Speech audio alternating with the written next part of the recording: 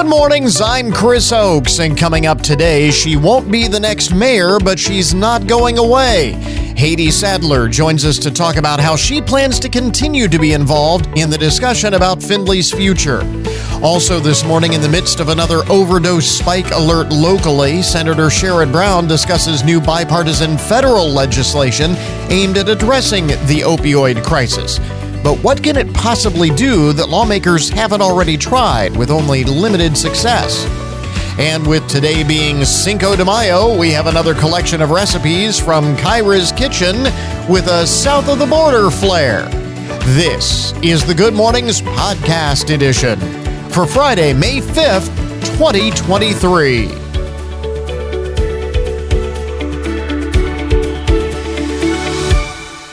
Not only is this Cinco de Mayo, it is Revenge of the Fifth Day. For those who just, May the 4th be with you is not enough Star Wars hype. You've got Revenge of the 5th today. But I will stick with the Cinco de Mayo.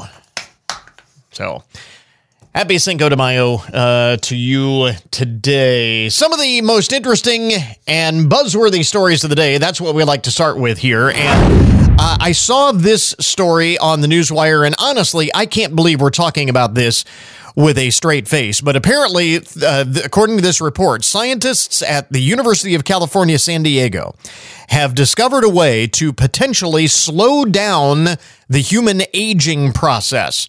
We have discovered the fountain of youth, and it is in a petri dish in a lab at UC San Diego.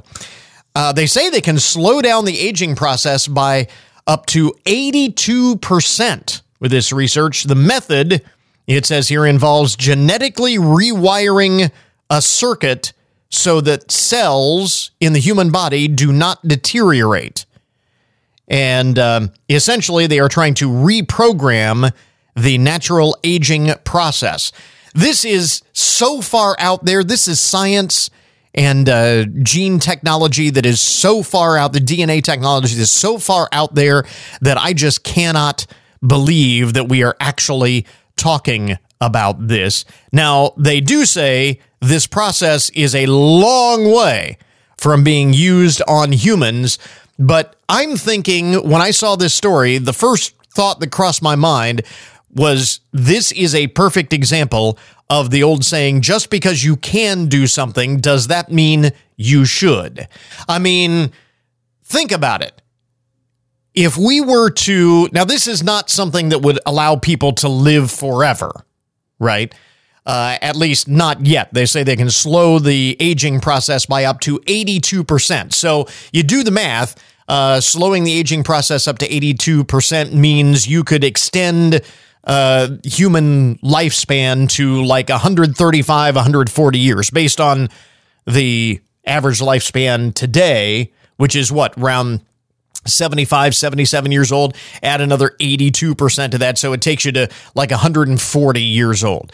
And would you want to live? I mean, setting aside the question of whether you would want to live to be 130 or 140 or 150 years old. I mean, in principle, I'm all for that. In principle, I'm okay with not dying. I think everybody would be in favor of that in theory. But if you think about it, all of the implications of that, I mean, where are we going to put all these people if people live for a century and a half or so? How are we going to feed them? Think of the economic impact of all of that. I mean, theoretically, if you live to 150 years old, you're not going to retire at 65. But, you know, we're going to have enough jobs for these people. We're going to be able to house these people and feed and clothe these people and all. So there are an awful lot of implications here that, thank goodness, this is a long way from being used on humans, because I don't know that we're ready for that. And I don't know that we would ever be ready for that. But it's kind of interesting there. Some of the other most interesting and buzzworthy stories of the day. Speaking of medical technology, this is pretty incredible. Doctors and and it does not say exactly where this is. It's an American team of doctors, says has successfully performed brain surgery on an unborn baby. First of its kind. Brain surgery on an unborn baby.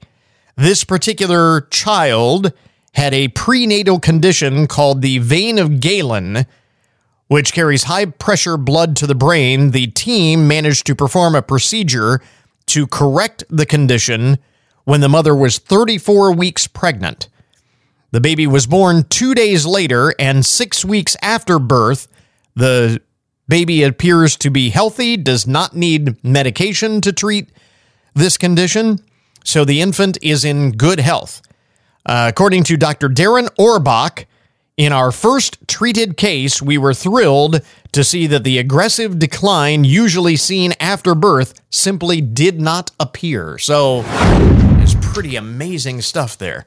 Performing brain surgery on it. To me, performing brain surgery itself is just mind-boggling, no pun intended. But to do so on an unborn child, 34 weeks of gestation, that's just, wow. What can you say? So the big news story making all kinds of headlines. The rhetoric is amping up again between the U.S. and Russia in the ongoing war between Russia and Ukraine. Of course, America and most of the world supporting Ukraine in that battle. And the latest, apparently there were drone strikes near the Kremlin in Moscow, and Russia is blaming the United States for this. Of course, the U.S. Denies it, says we are not taking an offensive stance in this. We are not getting involved. Heck, they say even the weapons that we have provided to Ukraine to defend their country were provided with the condition that they not be used to launch offensive strikes into Russia. So we are absolving any responsibility, despite what the Kremlin says. Most of our toughest pushback against Russia has been in the form of economic sanctions and American companies severing ties with Russia and so on. McDonald's, Pepsi, Netflix, Starbucks, all have pulled out of Russia. And now, this is the latest, Russians will no longer be able to swipe right on Tinder. According to a new report, the Match Group, company which runs dating sites like Match.com and Tinder and Hinge and plentyoffish.com, they have decided to call it quits in Russia, citing their commitment to protect human rights. Now, they didn't specifically cite the war against Ukraine, but that is the obvious catalyst for this. The company says all its brands will cut off service in Russia by June 30th. Critics are still hammering the Match Group because, well, the war has been going on for more than a year now, and they're a little late to the party of severing ties with Russia. According to one, the founder, it says the founder of the moral rating agency, which is lobbying Western firms to stop operating in Russia. They say Tinder is fast for dating action, but slow on moral action. It should just switch off tomorrow. But say better late than never. That will bring them to their knees. And then we can live without McDonald's. We can live without Pepsi. We can even live without Starbucks and Netflix. But you cut off our dating apps now, it's getting serious. That may finally be the catalyst that brings an end to the war. Maybe. We'll see. This is kind of interesting. World of technology. Back to a world of technology. This is much not as serious as implications of the medical technology that we were talking about here, but this is kind of interesting. Chances are that at some point of the day, maybe while you're at work or whatever, you're going about your business and you have a collage of open web browser tabs on your computer. Have you ever found that you've got like 10, 15, 20 open browser tabs on your computer? Whether you know it or not, experts say that is stressing you out. If you find yourself too stressed, close some of your browser tabs. Researchers in Finland found that 1 in 4 internet users are overwhelmed by the clutter on their computer screens. So they said, we began exploring which challenges make users feel overwhelmed when browsing the internet. We also mapped the behaviors that cause the clutter and how users react to the stress. They go on to say, we are all guilty of leaving tabs open after we've used them, but it is not good for your brain. People easily forget what they were looking for, and things get lost in all the clutter. Our concentration lapses when interesting things appear on the screen and when we start following links and collecting tabs. We've all done that, right? Gone down a rabbit hole while on the internet.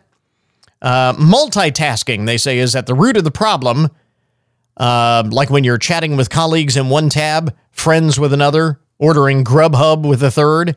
You're doing all of these things at once. It's like it's as though a kitchen table were being used as a dining table, a desk for homework, and a play table for the youngest kids all at the same time. And without any tidying, it's the cyber equivalent. Making matters worse, using tools to try to organize your tabs can actually make matters worse. These approaches are similar to someone not actually cleaning, but just rearranging things in the same space. The problem doesn't go away. Instead, as they make a conscious effort to limit how many tabs you have open, and that will... All right, so there you go. Close some of your browser tabs if you're stressed out. I say it'll work.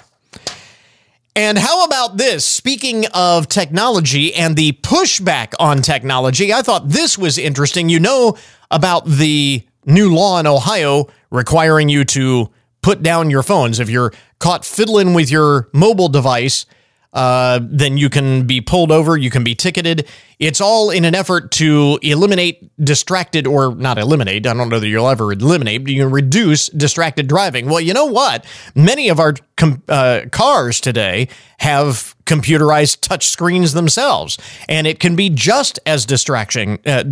So now there is a pushback, and a number of auto manufacturers are turning back the calendar to the days of tactile controls rather than touch screens to control everything on the vehicle.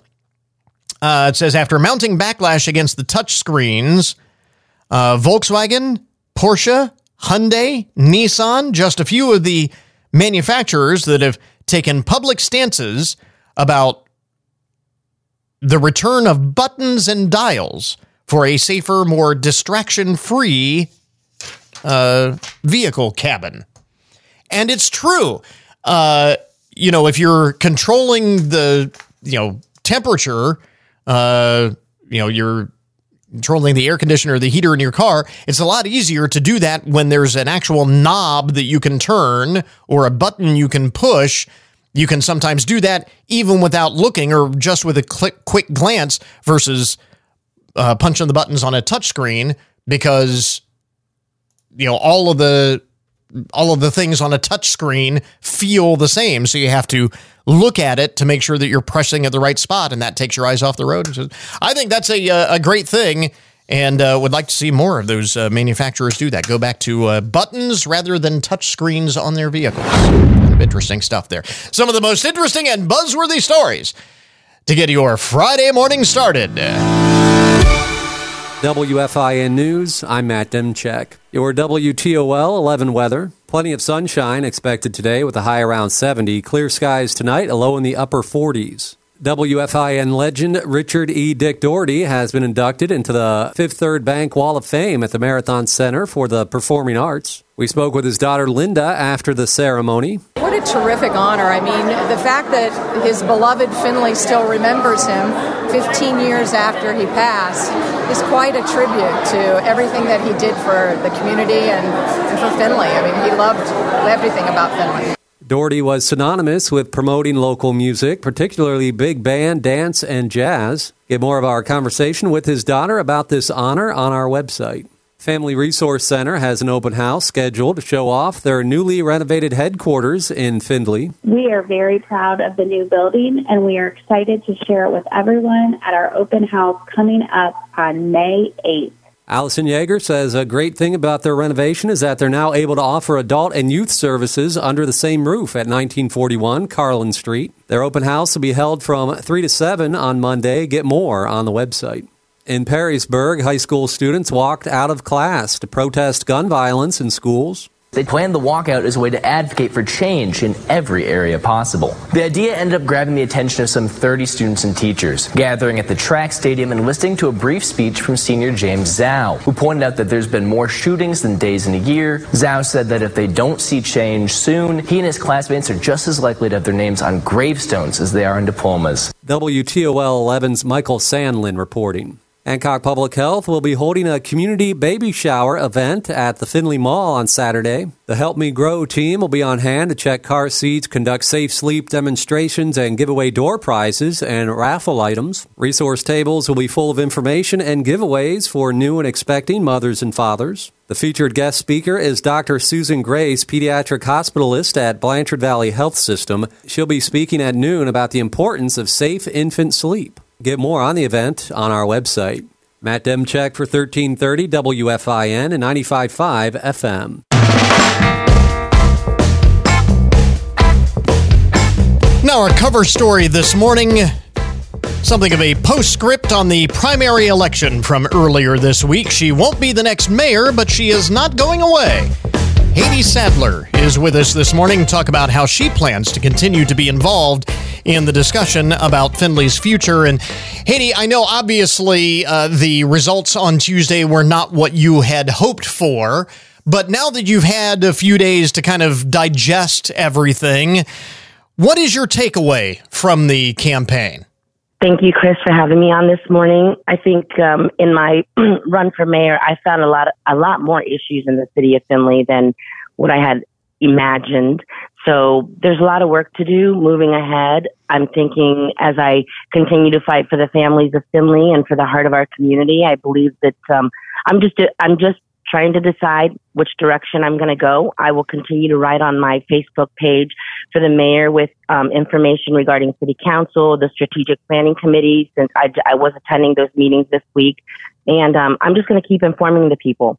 Being educated in our community is, there's so many big words being used. I'd like to break them down to layman's terms so people can understand, and then encourage them to get involved by calling their councilmen, or sending letters to our mayor, writing letters to the editor, and things of that nature. So that way our voice can be amplified. What did you learn from this experience? I mean, much was made of the fact that you were kind of a political newbie, that you had not run for office in the past. So when all is said and done and the dust settles, what did you learn from this experience? I hate to say this, but I learned that the city council, if our voices are being heard, that we can make moves. I was on the front lines. I was in the meetings when they had the meetings for the farm animals, right, in the city council chambers, and then that was tabled.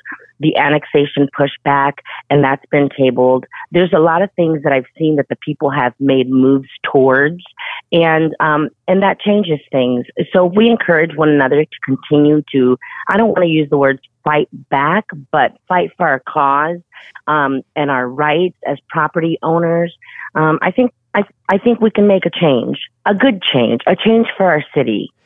When you talk about it, it's kind of interesting hearing you discuss some of these things, because I know for a lot of candidates, especially newcomers or outsiders or candidates who run for office who are considered long shots, many times they will get into a race, be it at the local, state, or even at the national level, not necessarily, obviously you want to win. You don't get into the race unless you win, but the main goal is to change the conversation in some way, or to make sure that certain issues are being talked about more so than they would be otherwise.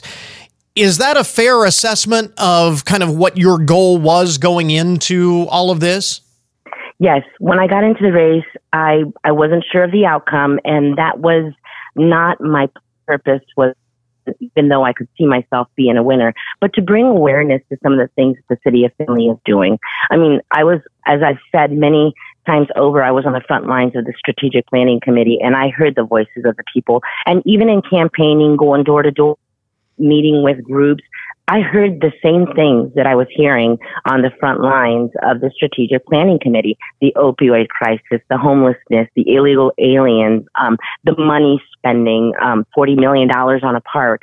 Those were really the concerns of our citizens, and they still are. So I'd like to continue to address those as they unfold to the city council. I'd also like to bring more awareness to the agenda that we are following. One of my big questions through this whole race has been, whose agenda are we following? If we're putting a novice in office, 4 or 5 years ago, is this her plan? It looks like a plan that was already set in place. And I'm trying to get to the bottom of what plan is that, whose plan is that, and what does that look like moving forward? And that's my biggest concern, because this top-down government, which actually we've seen over the past 4 or 5 years more clearly, I think is really dangerous to our citizens, to our constitutional rights, to our medical freedom, which I also addressed. And looking forward, like I look at world news and seeing what top-down government does, I'd like to push back on some of the agenda that they're pushing. And I'd like to get more answers. I do plan on following up on some of the conversations that I've had with our mayor, with city council. I'm going to follow up and continue to just get answers about our city. When you talk about continuing to be involved, and you said earlier that you're not entirely sure necessarily as to what that will look like, but are you considering running for office again, either mayor or some other elected office in the city? So the mayoral race is going to be in another 4 years, right? I think there's a lot of work to do between now and then. I'm just going to let God position me for the next race. I'm all ready to keep on running, right? I mean, I'm exercising truth. I'm exercising our constitutional freedom. I'm going to keep in that direction. Whatever that looks like, whatever doors open for me, I will consider. I have to consider my family as well. But there's a lot of work to do between now and 2027. So we'll see. We'll just have to see. And what has been the feedback that you have gotten in the past few days from your supporters? Oh, the feedback has been amazing. I've heard things and seen encouraging words, and they bring me to tears, because they've said, we're glad somebody has stepped up to fight the Findlay machine. Thank you for being a voice for the people. Thank you for running. We hope you don't stop. I mean, the feedback has just been amazing. Would you do it all over again if you could go back in time and make that decision again? I would do it 100 times over. I would do this race 100 times over. As a matter of fact, when it was over, when I found out, when I was getting as the results were coming in, my husband I was falling asleep when the results were coming in. I was exhausted, but they were coming in, and I felt invigorated. I woke up on Tuesday morning and on Wednesday morning, and I thought, yes, let's do this again.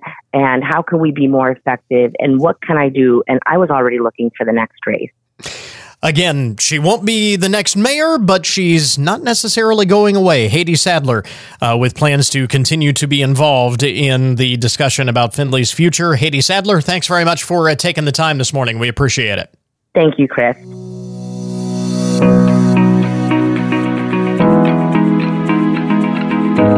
Well, by now you know that just within the past week, past few days, local health officials issued another Overdose Spike Alert, the second such alert in just a little over a month in the community.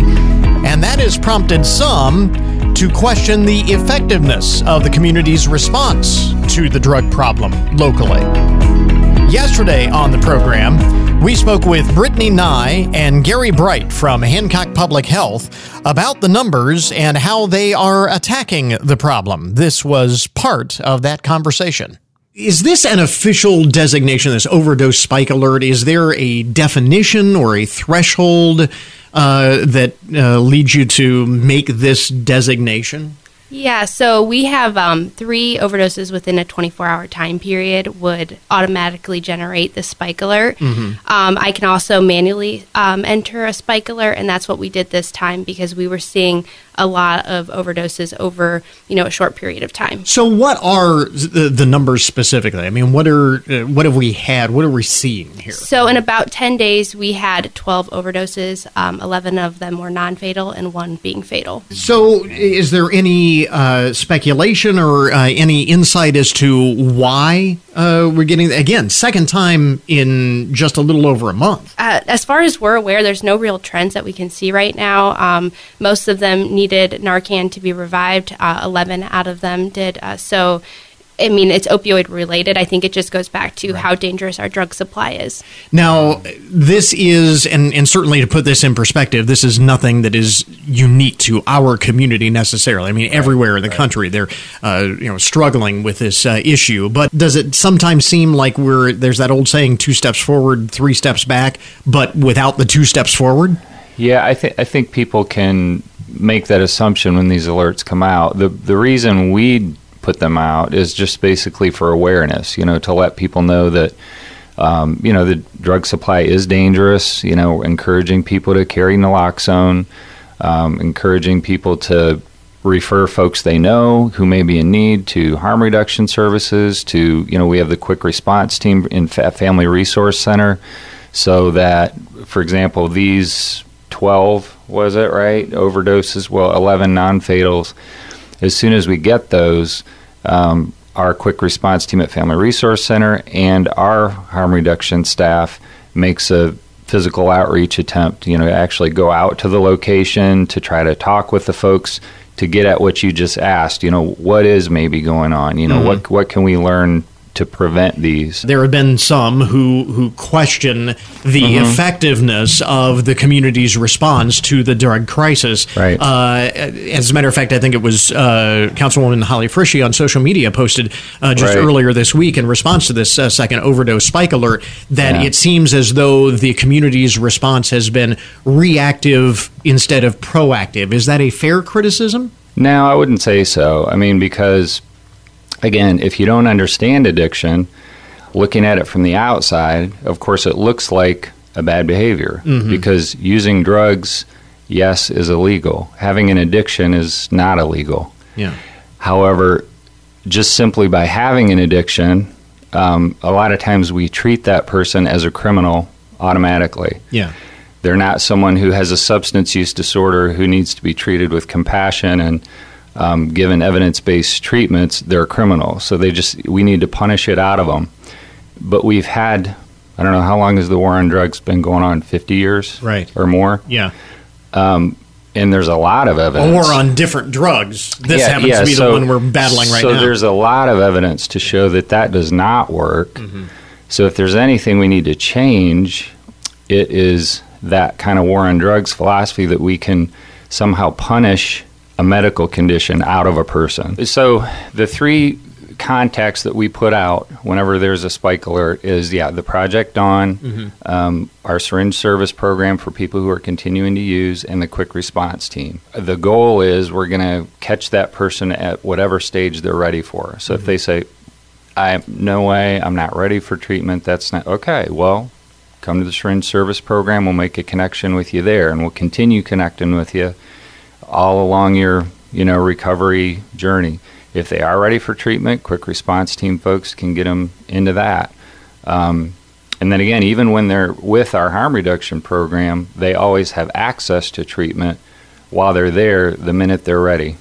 Part of our conversation with Brittany Nye and Gary Bright from Hancock Public Health yesterday. You can hear the full conversation in the Good Mornings podcast, but building on that discussion from yesterday now, recently Senator Sherrod Brown introduced new bipartisan legislation aimed at further addressing the opioid crisis at the federal level. New this morning, we spoke to the senator about that bill.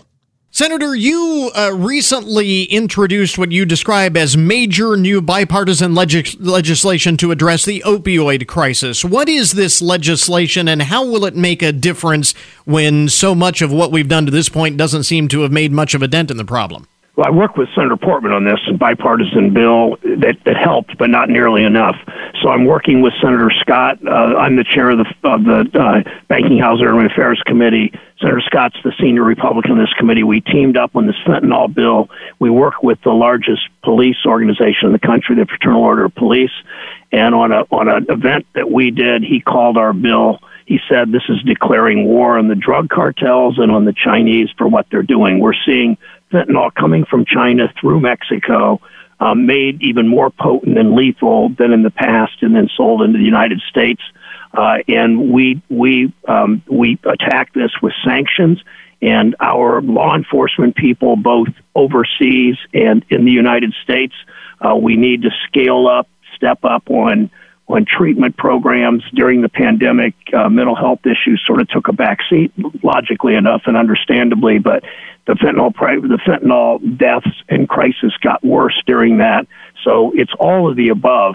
And this bill now has, I believe, 7 or 8 Republicans and 7 or 8 Democratic co-sponsors. I've spoken with the leader, the majority leader in the Senate. He wants to move on it. Biden will sign it. I think we can get it through the House too. So this is a significant step. It certainly won't end the opioid crisis and the number of deaths that come from overdose, but it will matter. You mentioned that much of this stuff, this fentanyl, is coming through Mexico, from China through Mexico. That is one reason why many say that we need much tougher border enforcement and have criticized the president's handling of the border crisis. What say you? Well, I say yes. Clinton didn't do it right. Bush didn't do it right. Trump didn't do it right. We've got to do it right, and that means more troops at the border. But it means going after these drug cartels in Mexico through sanctions, going after the Chinese for sending this stuff. So it's not. I mean, people want to make it as it's all coming across the border. Yes and no. It comes a lot of ways. It's not just coming across the border. So that's a part of this, but it's not the whole story. And we've got to just by keeping people out at the border will not solve this. Again, part of it, but we've got to do more than that. That's why the largest police organization, the Fraternal Order of Police, is so working so closely with us on this issue. I also want to ask you about this because it came up just the other day. As you mentioned, you chair the Senate Banking Committee, just announced hearings into recent bank failures. What are you hoping to learn or bring to light about that issue with these hearings? We know what happened. We know these banks. Right. This bank in California grew. It doubled in size. I mean, you talk about it's about the same size in Ohio as Huntington, Fifth Third, and Key. This bank was half or a third that size just 3 or 4 years ago. That's the first signal that there's a problem here. But what we saw is Congress passed a bill to weaken bank rules. Then Randall Quarles, the former president's appointment to the Federal Reserve, weakened them further. Then he instructed the auditors and the bank examiners to go easy on these banks, and look what happened. So I chair this committee. We're going to come down hard on these executives. They were greedy. They were incompetent. They didn't follow the rules. They had huge numbers of uninsured deposits, unlike a bank in Findlay or Toledo or Fremont, who insure most of their reserve. It catered to a lot of really rich people that took out hundreds of millions of dollars in the space of a few hours of that bank, causing that bank run. So we know what to do. We've just got to stand up to the banks and get the regulators to do their jobs. And that in the end is the best solution here. A lot more we want to get to, but our time is short, so we will leave it there and pick up the conversation next time. Senator Sherrod Brown, thanks very much for taking the time. Sure. We Thanks, Chris. Thanks always. With respect to the banking issue, yesterday, another regional bank I don't want to say it tanked, but another regional bank could be in trouble despite those reassurances from regulators. So that continues also to be a very significant issue that we will continue to follow. But as for the fentanyl issue and the opioid crisis, you can learn more at our webpage. Go to goodmornings.net. We interrupt this program to bring you a broken news alert. A town in New Jersey is awash with mystery after hundreds of pounds of cooked noodles inexplicably appeared along a creek bed in the woods last week. Now, there's a headline that I never in a million lifetimes would have expected to say. Hundreds of pounds of cooked noodles inexplicably appeared along a creek bed in the woods last week. Fortunately, townspeople gathered to clean up the macaroni mess, but mounds of spaghetti and piles of other pastas, including ziti, were seemingly dumped by the stream near Veterans Park in Old Bridge, New Jersey, according to images posted by resident Nina Jachnowitz last Wednesday. All of this happened. Nobody knows exactly what the purpose was or who dumped the pasta. Ms. Jachnowitz, former council candidate, estimated that there had to be more than 500 pounds of pasta left behind. And no sauce, by the way. There was just no marinara or anything like that. Just the noodles. And it's got to be more than a case of just somebody making more than what they could eat, because it's 500 pounds. I mean, how do you overcook 500 pounds of pasta? They're still searching for whoever did it and in search of an explanation. 500 pounds of cooked noodles. All right. Elsewhere in the broken news, the nuns of St. Catherinadel need your help.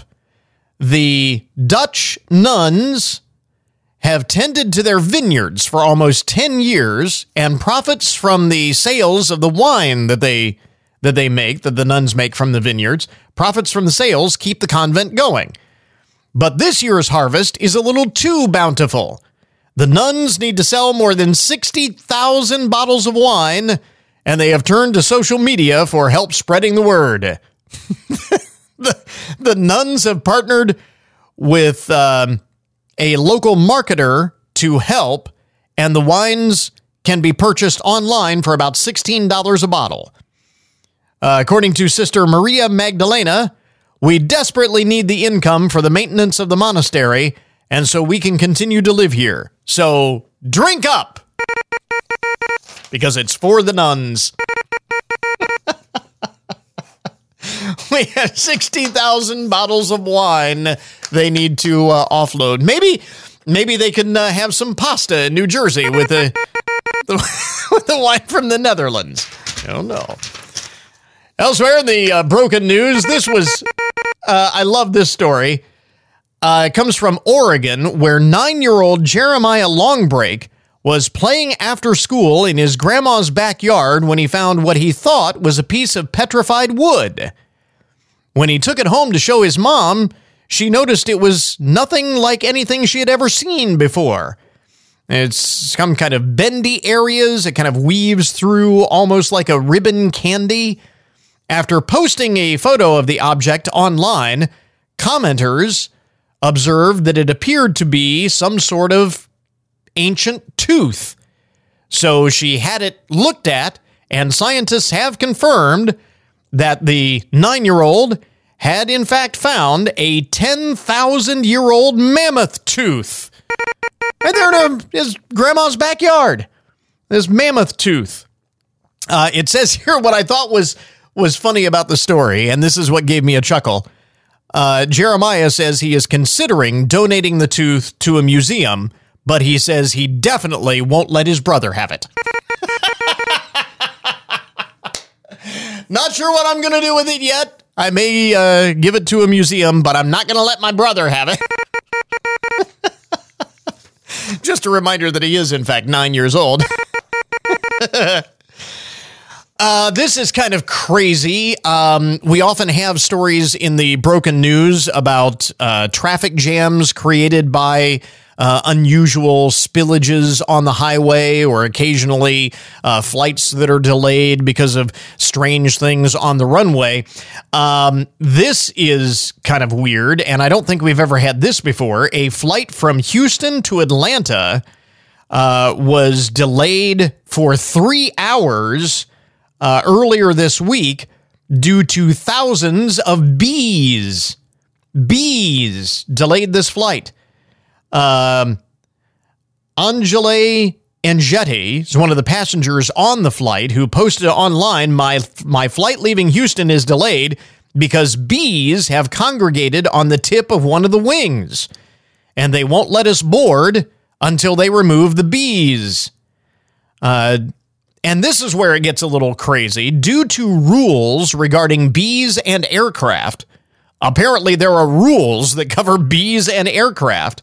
And according to those rules, the airport faced a problem. A beekeeper was not allowed to touch the plane, I would imagine for security reasons. They couldn't bring a beekeeper onto the tarmac. And pest control was not allowed to spray the bees. So they didn't know what to do. And for 3 hours, they're just sitting there hoping that the bees would go away. Eventually, they got the idea to turn on the engine of the plane, and that is when the buzzy creatures finally moved on. So it seems like a very simple solution that somehow took 3 hours to come up with, but the plane was on its way. Everybody was okay, but it's crazy. Can you imagine having to explain? I mean, if you were on an important flight for a business meeting or something and trying to explain to someone, I'm sorry, my flight was delayed 3 hours because of bees on the wing. It's crazy. And finally, in the broken news this morning, I don't know if I would do this. This may be a bridge too far in terms of environmental responsibility. I mean, I think we all want to protect the planet to the extent that we can. You know, we want to make sure that we go green where we can, right? We want to be environmentally sensitive. But there's environmentally sensitive, and then there is taking it to the extreme. Rob Greenfield is an eco-activist who is taking this to a whole new level. Instead of using store-bought toilet paper, he is opting for a more natural solution: leaves from the blue spur flower plant in his own backyard. Yes, that's right. He's growing his own toilet paper. And he's not keeping this revolutionary idea to himself. In fact, he is currently on a tour of major cities in Florida promoting his Grow Your Own Toilet Paper initiative. A Grow Your Own Toilet Paper initiative. He sets up his compost toilet alongside packages of commercial toilet paper and his own leafy alternative, encouraging passersby to try it out themselves and ask questions. That's okay. I think I'll pass. Can you imagine? He sets this demonstration up in public places and asks people to compare the two. What would you think if you were just walking down the street and somebody comes, hey, I'd like to have you try my Grow Your Own Toilet Paper? I think I'll pass. So why is he doing this, you might ask? Well, for Mr. Greenfield, it's all about raising awareness. He believes we have become too disconnected from where our products come from and the impact they have on the planet. By using toilet paper trees instead of buying commercial toilet paper, we can make a small but meaningful change. I want to show people that another way is possible, he says. We live in this consumer culture where most of us don't really know where things come from, how they get to us, and what the impact is on the earth. And TP is no exception. We just buy it at the store and we never think twice about it. He wants us to think twice about it. I don't want to think twice about it. I'm just saying, I don't. There you go. That is today's Broken News Report, an update on the odd and unusual side of the headlines. We now return you to your regularly scheduled programming. This is Ed Lentz with OSU Extension. It's planting season. Drivers will be sharing roads with tractors and farm machinery. Be alert for slow-moving vehicles, especially on roads with limited visibility. Watch out for equipment pulling in and out of fields. Drivers and farmers, let's work together this spring to keep our roads safe and accident-free. This message from WFIN and 95.5 FM. Time now for your daily download, the numbers behind the news and the statistics that shape our lives. How much longer the kids got until they're out of school? It's not going to be very much longer now. And families will be heading out on their summer vacations. Travel season coming up. And if you are traveling with the kids, if you're traveling with a family, taking the kids along, it's always a question, do you drive or do you fly? I mean, there are certainly advantages and drawbacks to both modes of transportation. Well, a new survey of 2,000 parents found that the average parent in the survey will drive 1,400 miles before considering another mode of transportation.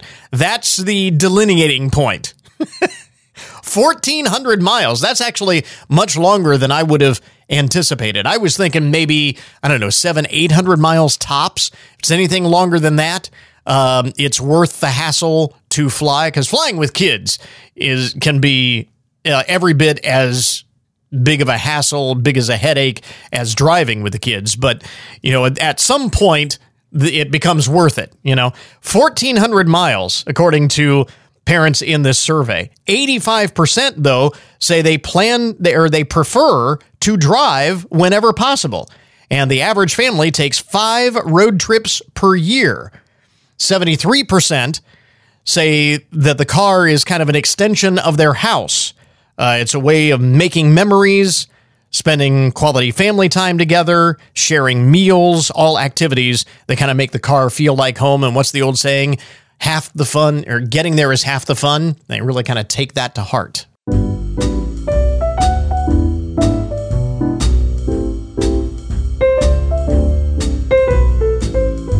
And now, once again, to wrap up the week, as is customary, my wife Kyra has joined us in the studio for another collection of recipes from Kyra's Kitchen. Good morning, Kai. Good morning.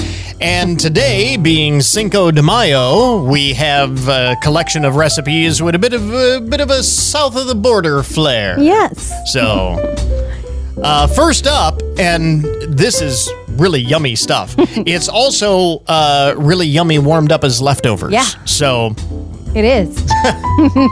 So I'll throw that out there because we had this not once, not twice, but 3 times this week.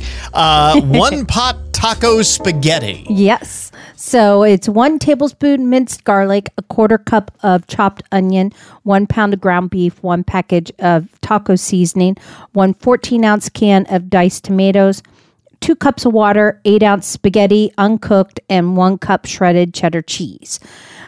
So add your garlic and your onion with your ground pepper in a large skillet. I used my electric wok because it's nice and big.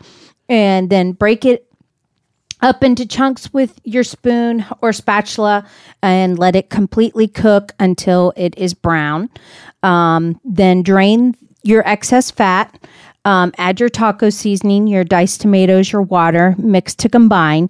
Then add your spaghetti. Be sure that your spaghetti is covered up. So I ended up breaking up my spaghetti even more after I got it into the pot to make sure the water was covering it. Okay. Because the spaghetti has to cook. Obviously, So bring it to a boil, then reduce the heat to low. And cover the skillet with a lid. You're going to simmer for about 12 to 15 minutes or until your spaghetti is cooked. Stir it occasionally. Remove the lid. Cook for a few more minutes just to get some of that excess liquid. To get that evaporate. Yeah, let that evaporate. Mm-hmm. Turn off your heat. Add your shredded cheese. Then cover Cover your skillet with a lid again. Trap all of that heat in there to melt the cheese. Let the cheese melt and then serve immediately. It is really, really yummy. And as you mentioned, the wok is a great dish to use to do this. Big. Right. And those are tough to find. You can't find woks as much. I mean, back in the day, that was a big thing. I don't know how many kitchens have woks these days, but you can find them like woks. On Amazon and such. Yeah, but I got ours on Amazon. I searched everywhere when our first one that we got as a wedding gift died 30 some odd years ago. Yeah. I was like, oh my gosh, I can't believe this is happening.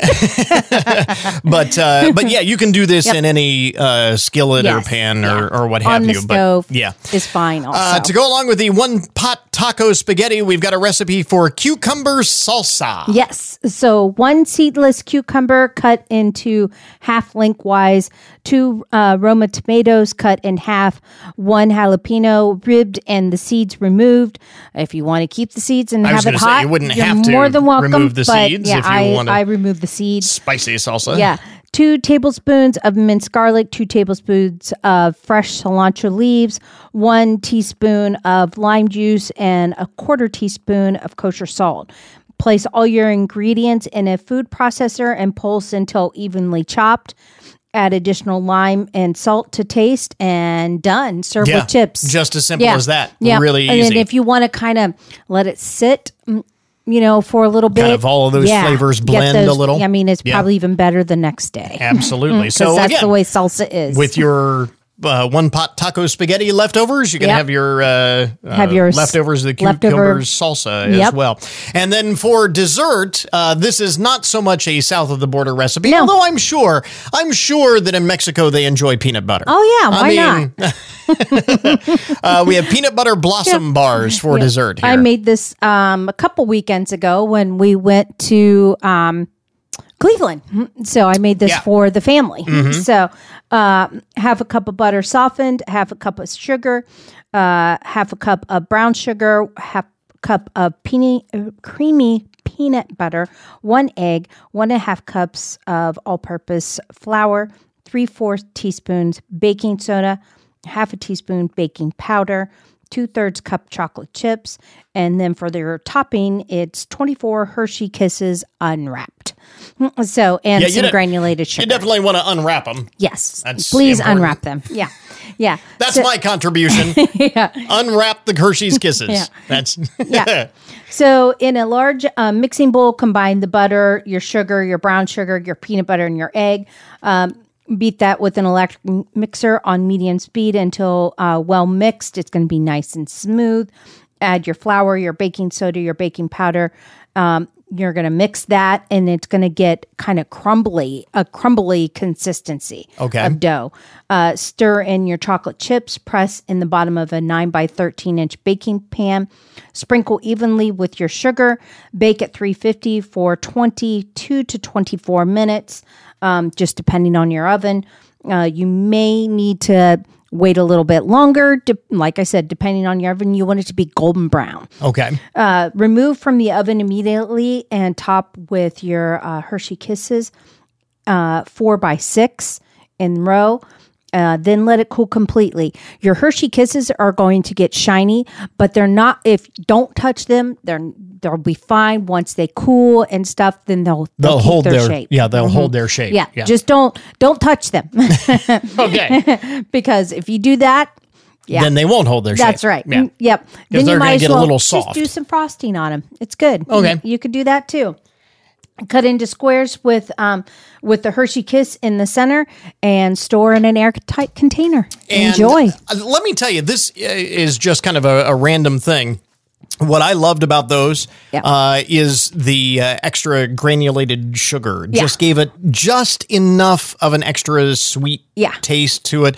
It was just delicious. They were really good. Yeah, these were really, really good. So we have the recipes for the one-pot taco spaghetti, the cucumber salsa, and the peanut butter blossom bars on the Kyra's Kitchen Facebook page at Kyra's Kitchen WFIN. They are posted there, so you can find those recipes on the Facebook page. Make sure you like that for all of the recipes and other fun stuff from Kyra's Kitchen. We also have a link up at our webpage at goodmornings.net. If you want to check that out, you can find the link there. And if you have a recipe that you would like to share, or if you have something you are looking for, we'll get Kyra on the case. All you have to do is reach out. You can reach out through Facebook, or you can email us, goodmornings@wfin.com, and we will pass that along. Some good stuff from Kyra's Kitchen there this morning. My wife, Kyra, thanks very much. You're welcome. And that will finish up our podcast for today. I want to thank all of our guests for joining us on the program this morning. And remember, you can get more information about all of the topics that we talk about each and every day on the program at our webpage. Go to goodmornings.net. Coming up Monday on the program, won't be long before the kids are out of school, we'll explain why summertime is the perfect opportunity to teach young people important lessons about taking control of their money. And we have some tools to help parents do just that. So until Monday morning, that is Good Mornings for this morning. Now that you've had a good morning, go on out and make it a good day, a great weekend. We'll catch you back here next week.